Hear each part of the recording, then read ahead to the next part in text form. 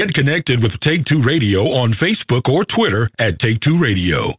For email updates on future shows, follow at Blog Talk Radio. For previous episodes, upcoming guests, and more, visit Take2Radio.com. And now, the fastest hour in paranormal talk radio. Welcome to the Malliard Report. It's the Malliard Report, the Malliard Report, with paranormal things and so much more. Jim is here to explore. It's the Malliard Report. It's the fastest hour in paranormal talk radio. It's the Malliard Report, the Malliard Report. Here we go. And now your host, Jim Malliard. Broadcasting live exclusively on KGR Arkansas. My guest tonight is Nick Dinsmore, formerly known as Eugene. Are you still known as Eugene in some circles? In certain circles around the world, coast to coast, like butter and toast, I'm known as Eugene, yes. Well, let's talk about ancient aliens first, and then I promise you, you want to talk wrestling, and I want to talk ancient aliens and paranormal stuff. So we're going to meet in the middle. We'll talk some alien stuff, and then we'll get into. I was just talking to Nick Wrestler on the show before me, and it's something that all children have watched at some point in their life, wrestling. So I have some interesting questions for you about that. But first, right. When did you get interested in ancient aliens? Was that something from a childhood, or is this something as an adult? It's more like the History Channel TV show. I just became intrigued with it. It's really something that I liked, and I listened to Coast to Coast sometimes at night, and just all the paranormal and ancient aliens, just things that just intrigued me. So, do you apparently you believe in it then? Pardon me? Do you believe in it, or are you just fascinated by it? I'm just fascinated. It's just something that intrigues me, and just something, I like to, in my spare time, kind of delve into it and explore it. So, I guess my first question about this is, do you believe that aliens help people build the pyramids? I don't know if I believe, but I would definitely believe if more proof was given, but I don't know that, I don't see how we could have built them without them. Yeah, it does make you wonder. I mean, I don't want to do it today. I mean, I don't want to gather up 100 of my buddies and try to put one of those together. That's for sure. Well, here in Florida, there's the only monolithic stone structure that was built in the current era. The gentleman that made that huge castle out of stone, and then he said he knew how to move the stones like the Egyptians did, and then he passed away before he passed along the knowledge. Makes you wonder, though. Makes you wonder if he passed away or some... Oh, here I go. Sounding. I probably should put a tinfoil hat on or some kind of government conspiracy thing before I say that the government got to him. Absolutely. Makes you wonder. So when we talk paranormal things, is that the only interest you have? Do you have any interest in the ghosts or Bigfoot or any of that other stuff? Yeah, all of it. Honestly, I don't know a whole lot. Like, I'm not an expert at anything, but it's just something. Don't worry, I'm not either. I just I'm fascinated by it, and I'm always fascinated by somebody who has the same interest level that gets you started into talking about it all the time. And I remember the days where I'm like, oh, that was fun, and I can see it. Then it starts consuming more and more of your time. So I understand where you're at. Yeah, I'm from Louisville, Kentucky, and in Louisville, I don't know if you've ever seen the old tuberculosis hospital that's been in several movies, documentaries where I guess so many kids were dying of TB back then that they were putting the bodies on a chute, and there was like this whole host of paranormal things that went on in the hospital there. Waverly Hills Sanitarium, I think it was called. And there was one particular room where, like, a lot of paranormal stuff had gone on. Apparently, a woman had showed up in the front door and said that one of the little girls had misplaced her shoes, and they were behind the vent. And when they went and checked the vent, there was a small pair of shoes there. At Halloween, the guy that owns it puts on a haunted house, and he only lets the haunted house in the basement. But there was a group of professional wrestlers that he let in the entire structure, and took us to this one specific room that has all this lore behind it. And I remember walking into that room, and I immediately felt like dizzy, lightheaded. Not too bad, but I could tell there was some kind of difference in pressure in the hallway to this room. I didn't see anything. It's Waverly Hills has been on the Ghost Hunter shows, and I've seen on those shows where like children, you can see shadows of children running in the hallway. But I didn't see anything like that. But I definitely felt different. You know, I read a blog a couple of weeks ago that they're talking about turning that place into a fancy hotel, for the lack of a better, or apartments or something. Would you rent one there? Well, the building structure is phenomenal, but it's like there's nothing there. There's no windows, no carpet, no walls. It's all just brick and stone. And supposedly a lot of people were interested in it, but the stigma attached to the building kept a lot of people from wanting to purchase it. One of the local casinos had wanted to purchase it, but nobody pulled the trigger. That's a lot of money to invest in a building that is not airtight, so to speak, with windows and other things that you'd think you'd need to put that much money into it, because you're going to put that much money into even sealing it up. That's why I don't make these business decisions for people. But so, okay, you've listened to enough of this stuff now. What's your thoughts on Area 51? Is it still viable? Are the government secrets really there, or are they hiding them somewhere else in plain sight? I don't know. I would assume that they probably had them somewhere else by now, but it might still be used because the rumors that you hear out of Las Vegas with the unmarked flights that go out there and the unmarked buses and supposedly an underground connection between Area 51 and Las Vegas, which Las Vegas is like the most famous in sight. I know that it's used probably for what it used to be used. Now that it's more or less known to everybody that it's a secret base that is there but isn't there, they'll probably move the structure to somewhere else or deeper underground. Yeah, I've heard different reports of like underground tunnels that you can, well, not you or me or anybody that's anybody. You'd have to be somebody who is somebody that can take their vehicle and drive across country, or there's even, I see one wild claim of a bullet train from L.A. to New York that you can be cross country in minutes.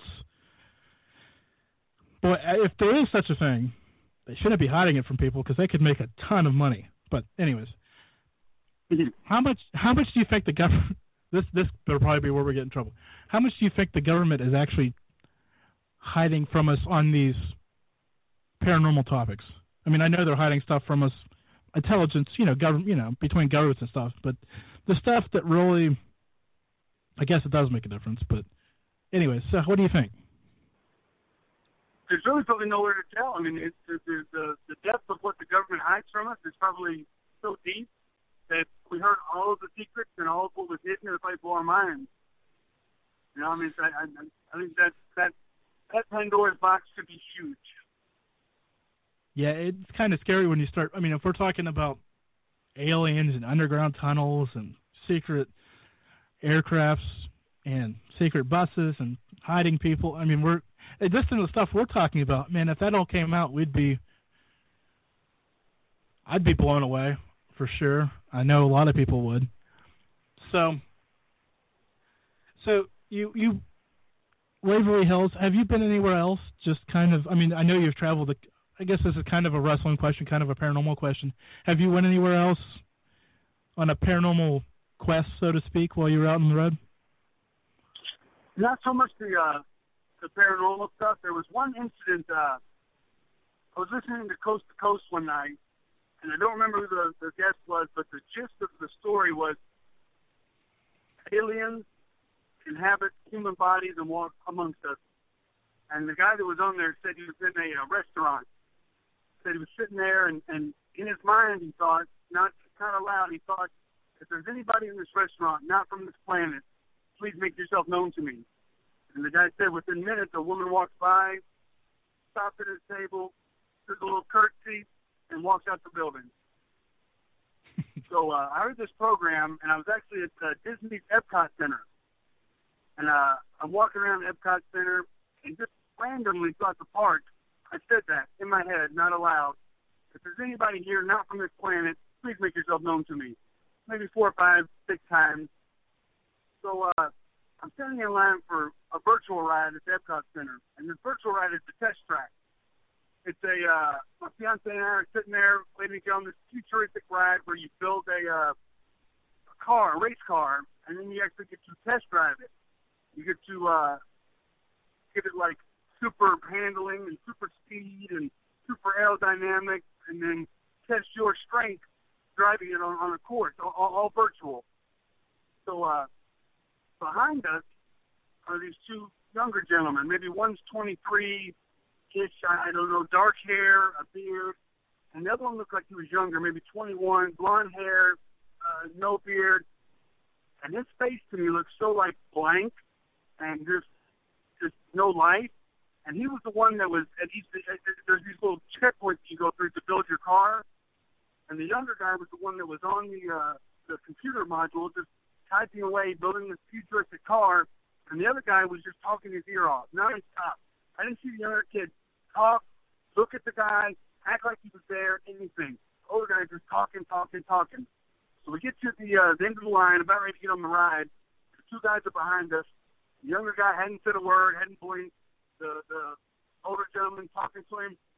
We're next in line, and I hear the guy say, I don't know if he said it to me or the other guy, but he goes, there are 7 species in our nearest galaxy. 2 of those are underwater species.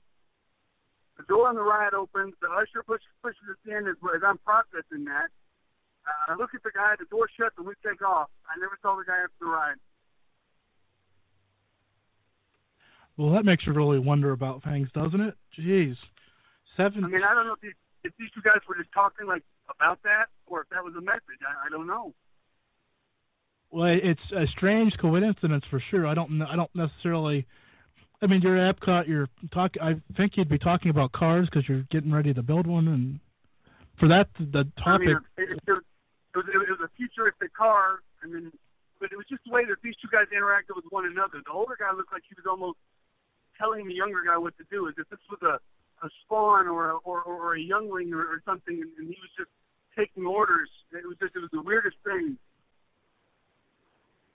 Yeah, I can't imagine being in that place, looking at these people, and then hearing that and going, that's not right. And how long did it take you to actually come to grips with it, what you've heard and what you were seeing? It was just weird because like we were literally on the steps of the ride going in as I hear that in my ear, and I'm like trying to process. The door shuts and boom, we're off. I get off the ride and see the kids afterwards. I can't. I'm sitting here. I'm baffled by it, and it's your story. I can't imagine how you felt about it. So I guess that you probably haven't done that since. Ask if anything. No. Occasionally I'll do it in an airport, but I haven't got anything. I can't. Still, once is probably enough. I couldn't imagine doing it again. You're braver than me for even attempting it to do it again. So I just think it's fascinating. Like if there is an underwater species, like the mermaid or the aquatic mammal theory, maybe that's true.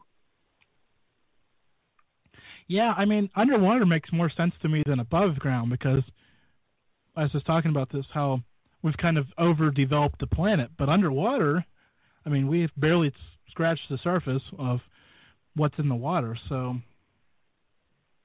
mermaids are fascinating. Loch Ness Monster, any number of, maybe even Bigfoot can turn into a fish, I guess, for the lack of a better word. So there's something out there, I hope. It's all interesting to me. Whenever we would wrestle up in the Northwest, I mean, it was so heavily wooded and so not populated as the East Coast. Well, a Bigfoot could be anywhere. So did you go looking then, or were you just, as you were rolling through, going from town to town? We would drive from town to town, and I remember professional wrestling superstar Mark Henry told me one time, he looked up there and he goes, you know what, he's out there. I said, Mark, what are you talking about? Mark's like 500 pounds, strongest man in the world. that Bigfoot's out there. I know it. I mean, it's nothing that we ever really went after to look at, but we just to be all around the world and hear, at least in the parts of the world that you're in, that something paranormal, something alien, something Bigfoot kind of happened. It's just intriguing. So I've got a question. I've got this totally horrible question, but I want to ask you anyways. Mark Henry or Bigfoot? Who wins? Oh, I don't know. Mark Henry's the biggest man I've ever seen in my life. I don't know, but Bigfoot's supposed to be anywhere from 6 foot to 8 feet tall and superhuman strength, so I don't know. Oh, come on. You do know. You just don't want to admit it. Mark Henry's picked me up and slammed me before. He's pretty strong. I haven't seen any footage on the Bigfoot, so I like to go with the devil I know before the devil I don't. That's right. And if anybody has a scouting report on Bigfoot out there, we'd forward that to... Oh, never mind. I can't imagine... I mean, when you were out riding around because your events are later in the evenings, did you ever look up in the sky and wonder if there was anything out there? Like UFOs? Oh, absolutely. Absolutely. I wrestled in northern Manitoba, way north in Manitoba. And that's out there. We were on a road literally for 3 hours, a gravel road to this one small town that I think they mined gas or something. But there was no street lights. There was no buildings. I didn't see another car, nothing, just gravel road for 3 hours. And I remember we stopped on the side of the road, and I looked up, and I saw more stars than I've ever seen in my life. Just the huge band that you hear, like the ancient Mayans talking about, and there's just so many stars. It was brilliant. Yeah, I can't imagine because, I mean, being that far remote and just seeing with no natural light, because anywhere it seems that you get, I'm from Western Pennsylvania, so even getting out as far away from civilization as I can get, there's still, it's cluttered by trees and there's no high place to get up high enough to see as far as you can see. So it's got to be special to see, and then you start playing those mind games. What am I missing? How many eyes are looking back at me right now? Kind of deal, and makes you really wonder. Well, I lived in Phoenix for a brief time, and I didn't see the Phoenix lights that you hear about, but I knew a lot of people there that said that they had, a whole fleet of something flew over Phoenix, and people had videos of it and saw it, and it was there. But I didn't get a chance to see anything out there, but definitely makes you wonder. Yeah, there's so many different stories, and as you said, you've listened to Coast, so you probably hear them all the time more than I do, because I'm sleeping during that show. But of different people seeing different things. But and the funny thing is, it doesn't seem like you mentioned the Phoenix lights, and people in Florida see them, so it's not like you go to Phoenix to see them. You can see them pretty much anywhere. Which is that a good? I mean, obviously it's a good thing, except for the people that like to drive tourism. But so I guess back to the ancient alien thing. So I guess we're both kind of in agreement that they're not so ancient. They're still all around us, but not helping as much as they used to. I think that either they were here and they're gone, or they've been here the entire time. And maybe we just can't see them. We don't know it. I don't know, but it's just so many things in history that are unexplained or are explained by something that, to me, doesn't sound like it to be true. I grew up I went to Catholic schools my whole life, and I had the Bible beat into my head. But to hear some of these things, and then hear a different view on it, but maybe it wasn't a chariot of fire, maybe it was a spaceship. It just really makes you think. Everything that we're told is true. Maybe it is true, but from a different perspective. And when you said literally beat into your head, never mind. That's a bad joke. I've heard those old Catholic stories. Actually, I went to a public school, but the teacher I had one time used to teach at a Catholic school, and he showed me how he used to discipline children who weren't paying attention to him by cracking the knuckles with the metal edge roller. And that's probably the most painful thing I've ever experienced in my life. So I appreciate you being. That's probably why during the wrestling. Never mind. Okay. So I got a beautiful private message from Dr. Kim, who's down in Florida as well. And I'm supposed to ask, what's your favorite paranormal show on TV right now that you're in? Like I know you mentioned Ancient Aliens, but is there any other that really catch your eye that you set to DVR? I mean, literally, when I lay down in bed at night, I'll look at History Channel or Biography Channel or a whole block on my cable system. If there's anything, unexplained UFO files or Roswell mysteries or something like that, I'll watch it. But Ancient Aliens is like the show that I will definitely tune in to see. But I enjoy watching all of them. I've recently got into the Ancient Aliens, the Hangar One, the UFO shows, because I started out as a ghost hunter, so that was kind of my niche for a while. But now I've kind of pulled back the veil and started looking at everything, and it's kind of, I don't want to say fun, but it makes me think, and I have to turn it off at a certain point, because if not, I'm up all night just thinking about different ends of things. So.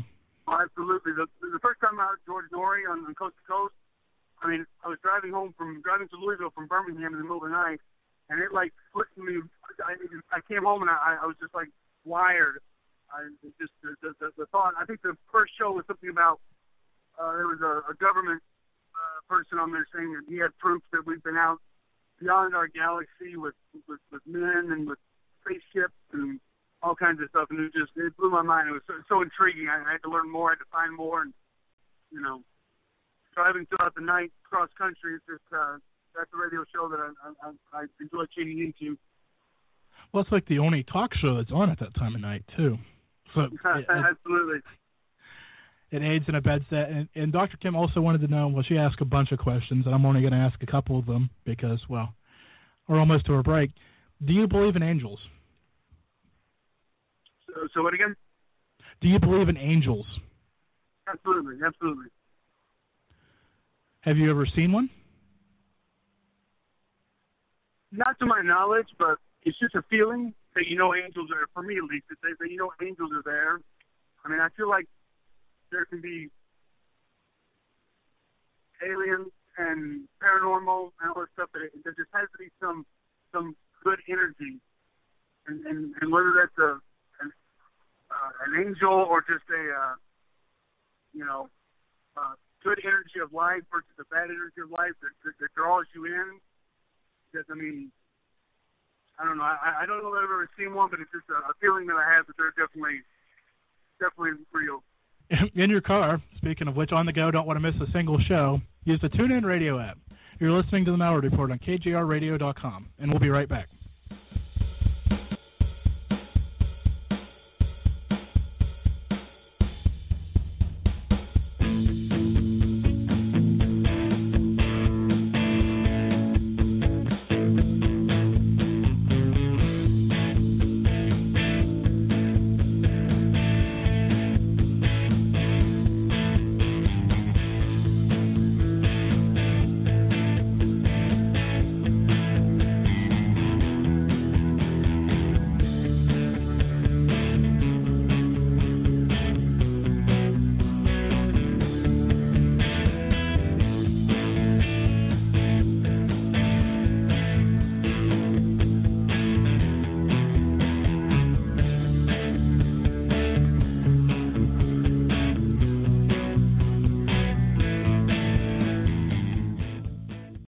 Ray Sobbs here with KGRA. All of this technology today was supposed to make our lives easier. But if you ask me, it hasn't. Just the opposite, in fact. Absolutely, it contributes to stress and fatigue. Do you feel tired all the time? Well, let me tell you about our new sponsor, Power Vites. Power Vites is a complete multivitamin mineral formula designed to naturally boost your energy. This multivitamin goes right to work fast. It maximizes absorption due to its unique acidophilus base. This is not a multinational pharmaceutical. The Green Turtle Bay Vitamin Company has been producing Power Vites right here in America for over 20 years. They are nutritionists, making the world better one customer at a time. They produce high-quality products in small, fresh, potent batches and ship directly to you. To order, click on their banner on the KGRA website or visit EnergyWave.com. Be sure to put KGRA Radio in the referral box. That gives us credit and you vitamins. Increase your energy with Power Vites. Whoa. The moment my son saw a redwood tree It's huge! is the moment I knew that for him, You can't even see the top of that thing. even the sky has no limit. There are some moments only the forest can inspire. Find yours at discovertheforest.org. Learn about forests near you and discover cool things to do when you go. Your moment is out there. Find it at discovertheforest.org. Brought to you by the U.S. Forest Service and the Ad Council. Now you can share the topics that drive the discussions of your favorite talk shows with TalkStream Live's topic-driven talk radio. List and promote real-time talk radio topics, or post the topics that you want to hear. Hot topics are tweeted and retweeted, and include simple click-to-listen audio links. The future of talk radio is topic-driven talk radio. Available now at TalkStreamLive.com. You read about UFOs, strange creatures, and ghosts. You watch videos about them. Do you know how to investigate them? Chase Plesky does. For 20 years, she's been Indiana Jones and Laura Croft rolled into one. The real hunter of Bigfoot, ghosts, and UFOs. She goes everywhere, from remote woods to ghost-infested buildings to the highlands of South America, hunting down strange things in our world. Now she's written a book to show you how it's done. Co-authored with UFO researcher Richard Dolan, Chase lays it out. How to prepare, what to bring, interviewing witnesses, doing a stakeout, handling evidence, and documenting it the right way. Get Admissible, the field manual for investigating UFOs, paranormal activity, and strange creatures. Learn more at richarddolanpress.com. Also available on Kindle. This is Jimmy Church of Fade to Black. May arrives soon, and with it comes another Contact in the Desert. So join me in Joshua Tree, California, for the 3rd annual Contact in the Desert Conference, being held May 29th through the 31st. 2015 brings another awesome lineup of speakers, including publisher of Legendary Times, Giorgio Tsoukalos, New York Times bestselling author David Wilcock, journalist and conspiracy expert Jim Mars, former head of UFO Project for the MOD Nick Pope, investigative reporter Linda Moulton Howe, author and contactee Travis Walton, UFO historian Richard Dolan, and many more. You don't want to miss this. Fade to Black and KGRA will be there broadcasting live May 29th. Just visit contactinthedesert.com for tickets and information. That's contactinthedesert.com. It's not a lifestyle we chose. We were born this way. KGRAradio.com.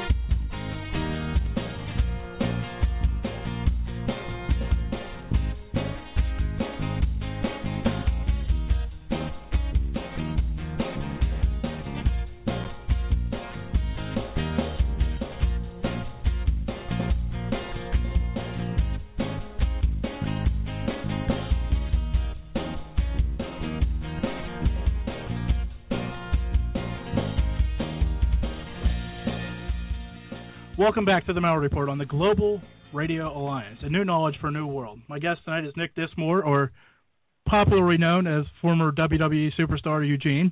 Now, for all you wrestling fans who have stuck through the paranormal stuff, I promise we're going to get into some of his other passion, career, whatever. So, what made you decide that you wanted to pursue this as a career? I mean, obviously you probably had some interest in it and could do it, but what made you want to actually pursue it? I mean, I've wanted to be a professional wrestler since I was about 8 years old. I saw Saturday Night's Main Event when I was a boy. I saw Hulk Hogan. I saw the Iron Sheik. I saw Hillbilly Jim. All Mr. Wonderful Orndorff, and it just from a young age it just mesmerized me. I liked all the pageantry and the athleticism, the colorful costumes, and working in Louisville, Kentucky, at high school, there was like the pep rally. I was a football player, and at the pep rally, they said Nick Dinsmore wants to be a WWE wrestler when he grows up. And a girl came up to me and said, "Well, my dad owns a wrestling school in the next town." And I went to this guy's wrestling school, and I saw the ring, and I saw the local wrestlers, and it just hooked me right away. And that school was Ohio Valley Wrestling in Louisville, Kentucky, and the man who ran it was Danny Davis. And he became my trainer, and that's where I learned the craft. I started wrestling in 1996. In 1999, Ohio Valley Wrestling became the farm team for the WWE, where they would send their inexperienced talent to learn the ropes and polish up their skills. And when WWE contracted with them, I was hired as a WWE superstar, and I started on TV in 2004. I remember I was sitting in a meeting with Vince McMahon, and I was nervous, and I didn't know what to say. And Vince says, "I want to get back to character-based wrestling."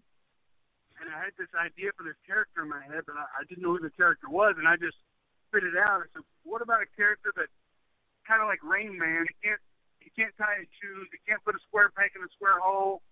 But the minute the bell rings, he can do what he saw on TV flawlessly. Vince goes, great, we'll start on Monday. Stone Cold Steve Austin walks in the room. Vince goes, Steve, have you ever seen this guy wrestle? Steve said, no, and I told Steve who trained me. Danny Davis helped Steve Austin many years back. Austin looked at me and goes, I've never seen him wrestle, but I know he's one of the best. And with that nod of confidence, that's what started me on TV. That's just crazy to think about, how being at the right place at the right time with the right person walking in the room who knew how you had been trained. Just all the stars aligned just right in that time. And you were on TV for quite a couple of years, right? Because I remember watching you on TV. Yeah, I was on TV for about 5 years. After my TV run, I wrestled around the world. There's infinite amounts of independent wrestling companies, all over England, all over Europe. I wrestled in India.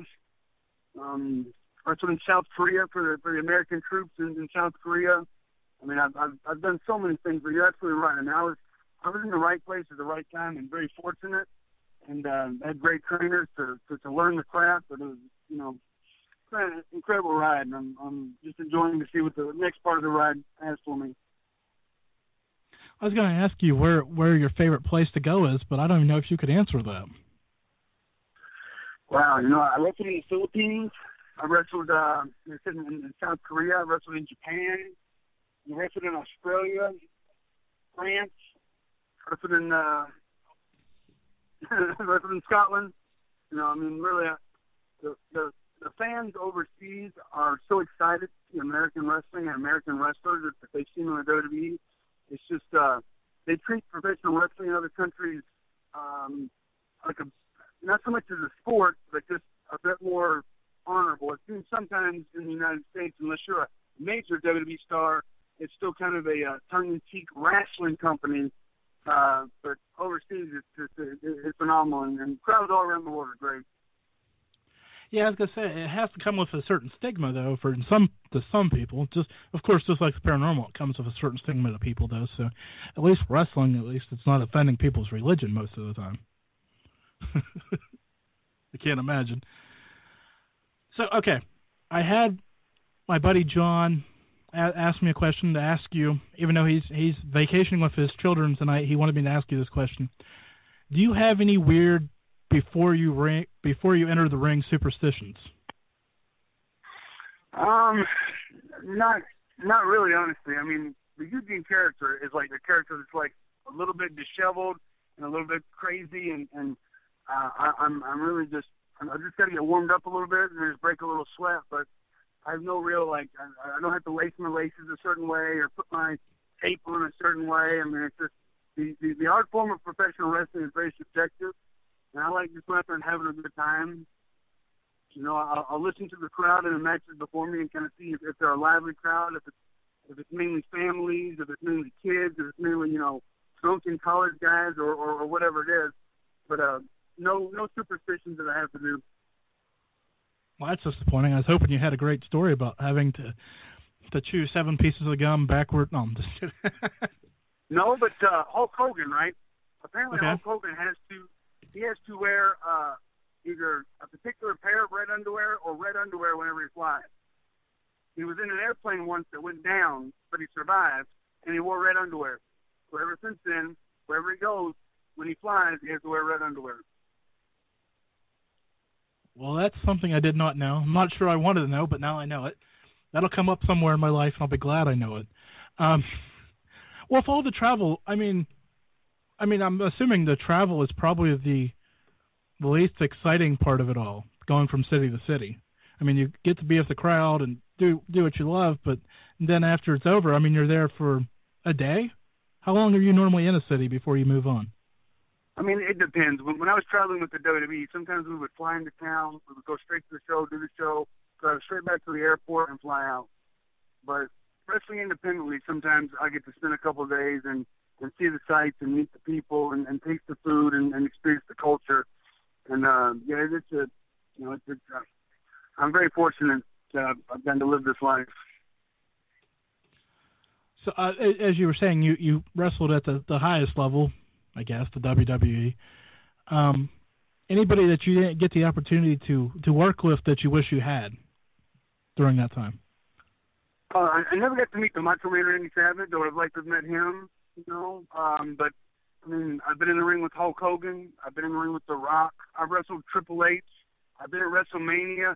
I even wrestled in 10 Vince McMahon. So, I mean, a career like that, meeting all the people that I've met. I've met, every childhood idol that I had, and then, I got the action figure. I got the T-shirt.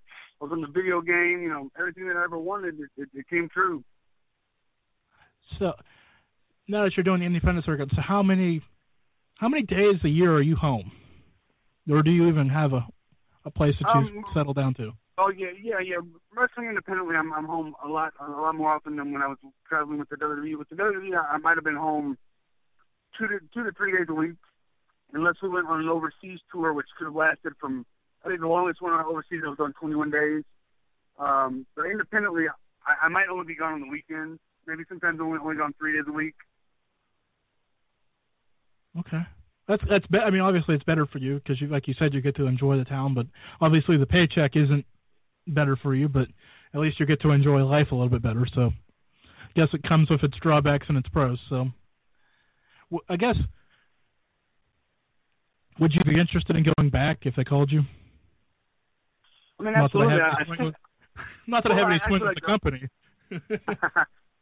I spent the last 14 months as a coach for their current developmental system here in Orlando. But just recently have I become an independent contractor again, and I'm exploring the ideas of starting my own little wrestling school, wrestling company, and branching out and trying to become a wrestling czar myself, if you want to use those terms. Be interesting. I mean, you've seen the one side of the business, but to see it from the other side would be interesting to try to come to grips with, I'd imagine. Yeah, I've helped people run companies, but I've never had my own. So yeah, I'm excited to be able to call the shots, pull the strings, do it all.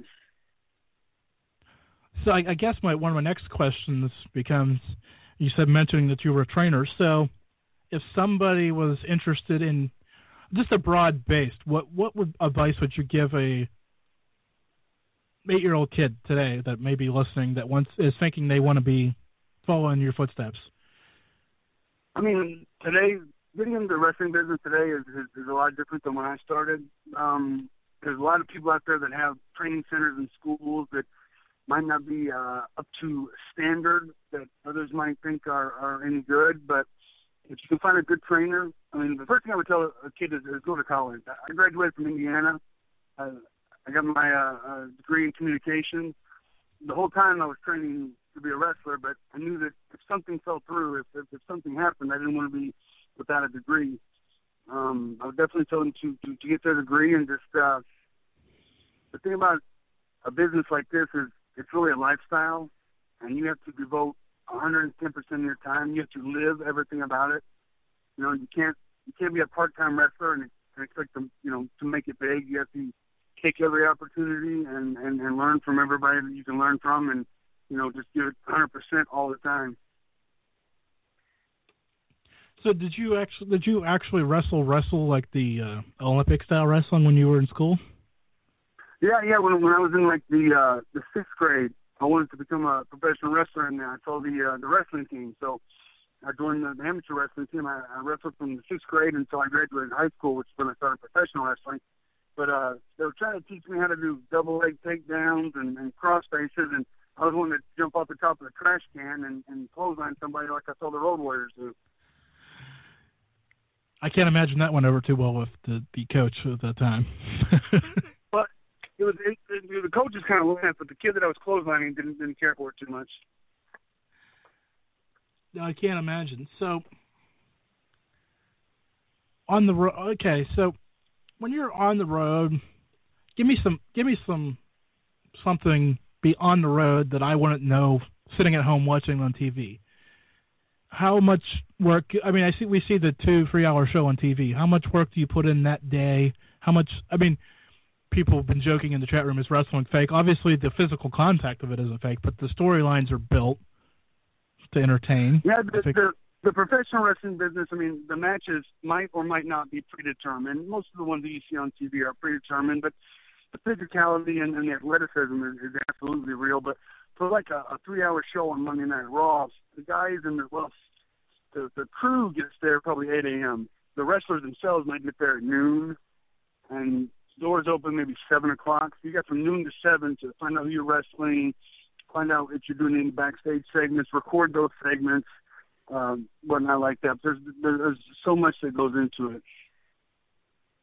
Yeah, it seems so straightforward. You just kind of, everybody knows what the rule is, but it's not as easy as it seems to put that all together and have it look fluid and interesting and all that stuff. I can't. And then the whole time it's a live production.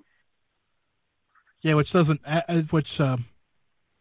help, because if a match goes long, I mean, well, I do radio, so if the show before me goes long, that means I have to shorten my show, and that kind of could throw your whole plan out the window, I'd imagine. Oh, that's the worst thing. Let's say I think there's 16 segments on Raw, or I was on the 2-hour show. I think there were 16 segments. And if somebody in the first segment goes long, they've got to immediately restructure the rest of the show, like right then and there, to make sure that everybody has at least enough time to get their business across in their segment. Now, when you're out doing it more independently, now let's flip it to that. How much? I mean, obviously you can't necessarily build the in-depth storylines that you would build for the TV show because you have the same viewers every week. So how does that work? It's a bit. It's much less stress. But I might do a video from my house saying I'm coming to this particular town to wrestle this particular guy on this particular date, and I can't wait to get there and see all my friends and fans. And they would play that on if they have a television show, or if not, maybe on their web page or their Facebook page or something like that. But when you get there, it's a much more intimate feeling because the buildings are smaller, the crowds are closer. I'll go out and meet the crowds and talk to them at my merchandise table and stuff like that. As opposed to WWE, where they try to keep the wrestlers far from the fans most of the time. They might have meet and greets and stuff like that, but they feel if you keep the wrestlers separated, it makes you a bigger star. It's interesting.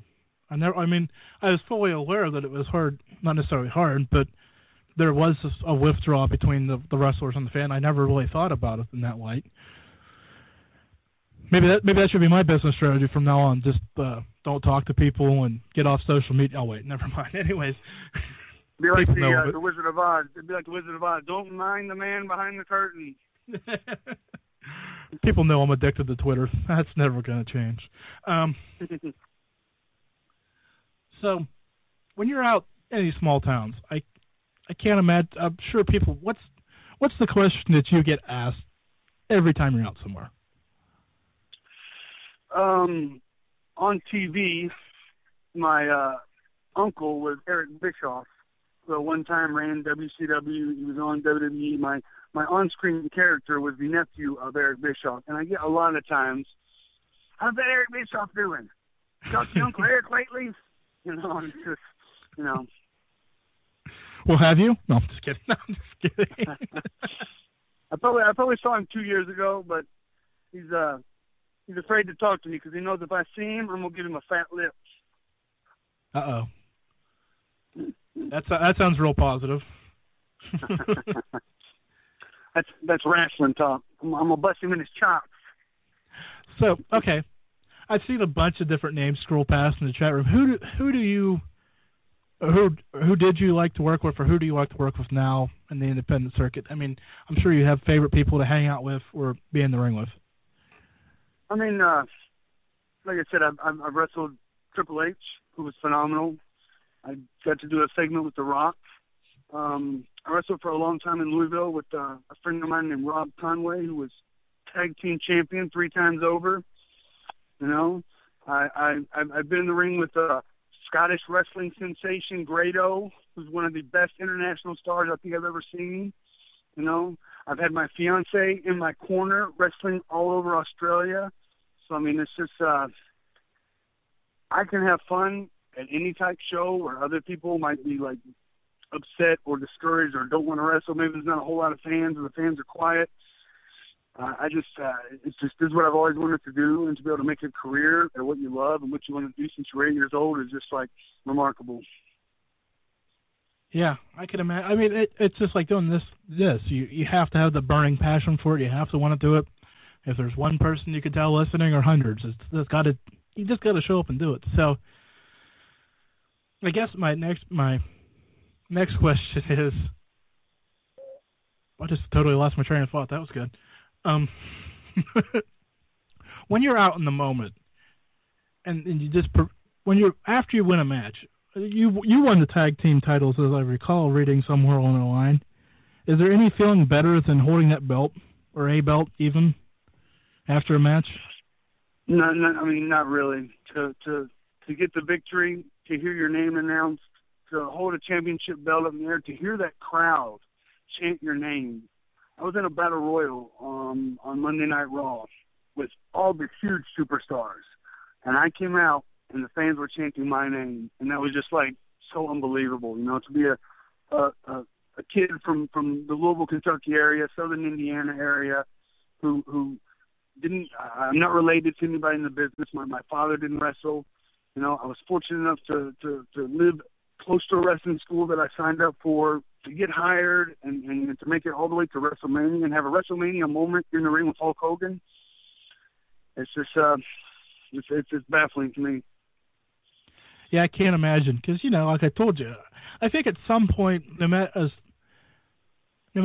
where you're from, you've seen it, you've at least experienced it either on TV or. At one point I went to a live taping of, well, I guess a live broadcast of Raw. Just had to do it. It's one of those things on the list of things that, well, I don't think it's on everybody's list, obviously, but it's on a lot of people's list, and so it's just one of those things. I've heard Vince McMahon say several times, everybody might not be a wrestling fan, but everybody knows somebody that is a wrestling fan. Whether it's, you know, I hear all the time, my dad and I used to watch wrestling. My uncle and I used to watch wrestling. My brother used to watch it. My mom, whatever. Everybody, at least in America, knows somebody that's a huge wrestling fan, and that is the connection that we have, wrestlers, with everybody. That, you know, people might not watch it every week, but they know somebody that does. But then I'll get these people that'll be like, "Oh, I never watched that wrestling, but I happened to be watching it last night, and this is what happened." And it's like they know everything that's going on, and they can tell you week to week what happens, but they never watch it. Boy, it's kind of funny. I've had people like that with ghost stories. I don't believe, but let me tell you about this one time. Yeah. Do you still watch it? Speaking of people that watch it every week. Occasionally.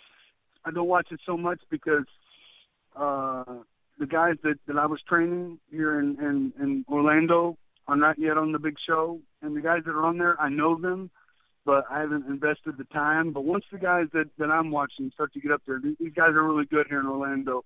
Once the guys that I helped out get up there, I mean, I'll definitely tune in. But to sit there and watch wrestling for 3 hours on a Monday night, sometimes it's a large investment that I don't necessarily make every Monday night.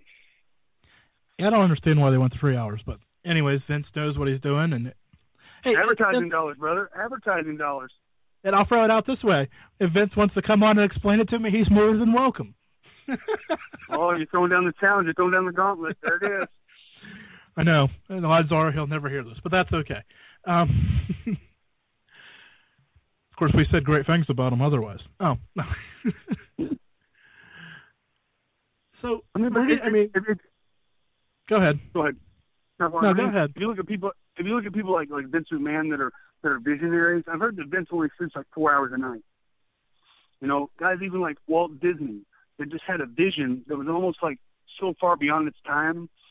Vince took a small New York-based company and then dominated the world with it. When other people in the wrestling business said there's no way anybody could do it, because at the time there was a lot of competition.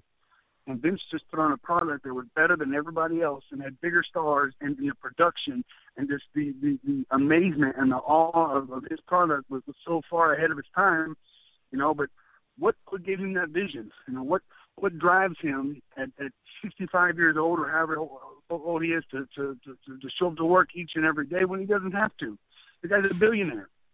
Yeah, that's what it's just, as you were saying that, I agree. I mean, what keeps that passion burning? He could sit on a yacht somewhere and put his feet up, and the passion to take it from, which, like you were saying, from zero to multi-billion-dollar corporations is kind of. I wish I had that. I mean, I have some of that, but it's just a thought that you know it's going to work. You don't know how. People might tell you it can't work, and that's kind of the way I feel about like me as a wrestler growing up. I knew I was going to be a wrestler, and that's what I wanted to do, and I was driven to do it. And nothing in my life have I ever been as driven to do as pursue this passion, pursue this dream. I don't know where that fire came from, but you know, I could spend countless hours talking about wrestling, watching wrestling, discussing wrestling, whatever it is. But you know, other things that I could have pursued just didn't intrigue me like that. Well, Nick, it has been a blast. We'll catch up again about something somewhere down the line, I'm sure. You know where to find me if you come across something great. And if I have any wrestling questions, I know who I'm asking from now on. So be prepared. Absolutely. Well, thanks, Nick. Have a good night. Thank you, Jim. I appreciate your time. As I wrap up this 200th show, I want to thank Nick. I'd be remiss if I didn't take a moment and mention a good dear friend of mine who passed away yesterday or Sunday, I'm not exactly sure when, who would have just loved tonight's show. She was all about independent wrestling and wrestling. Did some blogs for me years ago, was a former guest. Ashley, I'm struggling here again. Done tribute shows to people in the past. I'm not sure if I'm going to do one to her. Either way, if I do it live or if I do it some other time, I just want to mention it on the live show that I've lost another important person in the history of the show. You'll hear another one coming up here, Scott, who took the time to do something for me when nobody else would, and that's why it's still part of the show. And then I had CJ, who, even in the early days, back when the show was very raw, very horrible, he kept taking the time to tweet me every time after the show and tell me, you could do this, you could do that, but otherwise, you were doing good. So I just want to thank everybody. I don't want to end it on such a sour, down note, but be very careful and take time to thank everybody and honor them the best way you can. So that's what I want to say. Well said, Jim, and congratulations on your 200th program. And it sounds like a small number, Race, because, you know, Jimmy Church has done 250, but he does a weekly show. Coming in like I was telling Nick, 202 of 208. There's a commitment there that most people don't get and don't see, and I don't take the time to explain it. But I want to do that. So Jimmy pointed out last night he's not live, but Race has promised me more Jimmy Church, and I want to thank everybody who took the time to listen to the Malliard Report tonight, airing exclusively live. KGRA, probably one of the best decisions I've ever made. The Global Radio Alliance. To email me, Facebook me, Twitter me, Visit TMR 24/7. Big thanks to Race Hobbs, the staff of the KGRA, all the rest of the hosts. Thanks, Nick, for having me on earlier. The members, and everybody that took an hour out of their week to listen to me. Thank you. Until next week, keep quacking.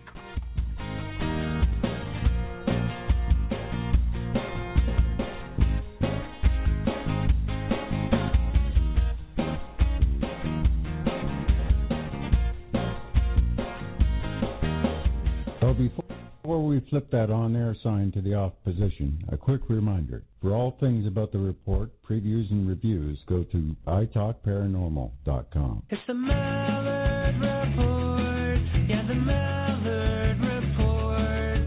The Paranormal Talk Radio Show with Jim Malliard as your host. See what lies beneath any paranormal activity. Go inside a world that others don't want to see. It's the Malliard Report. Yeah, the Malliard Report. That's italkparanormal.com. Get connected with Take Two Radio on Facebook or Twitter at Take Two Radio. For email updates on future shows, follow at Blog Talk Radio. For previous episodes, upcoming guests, and more, visit TakeTwoRadio.com.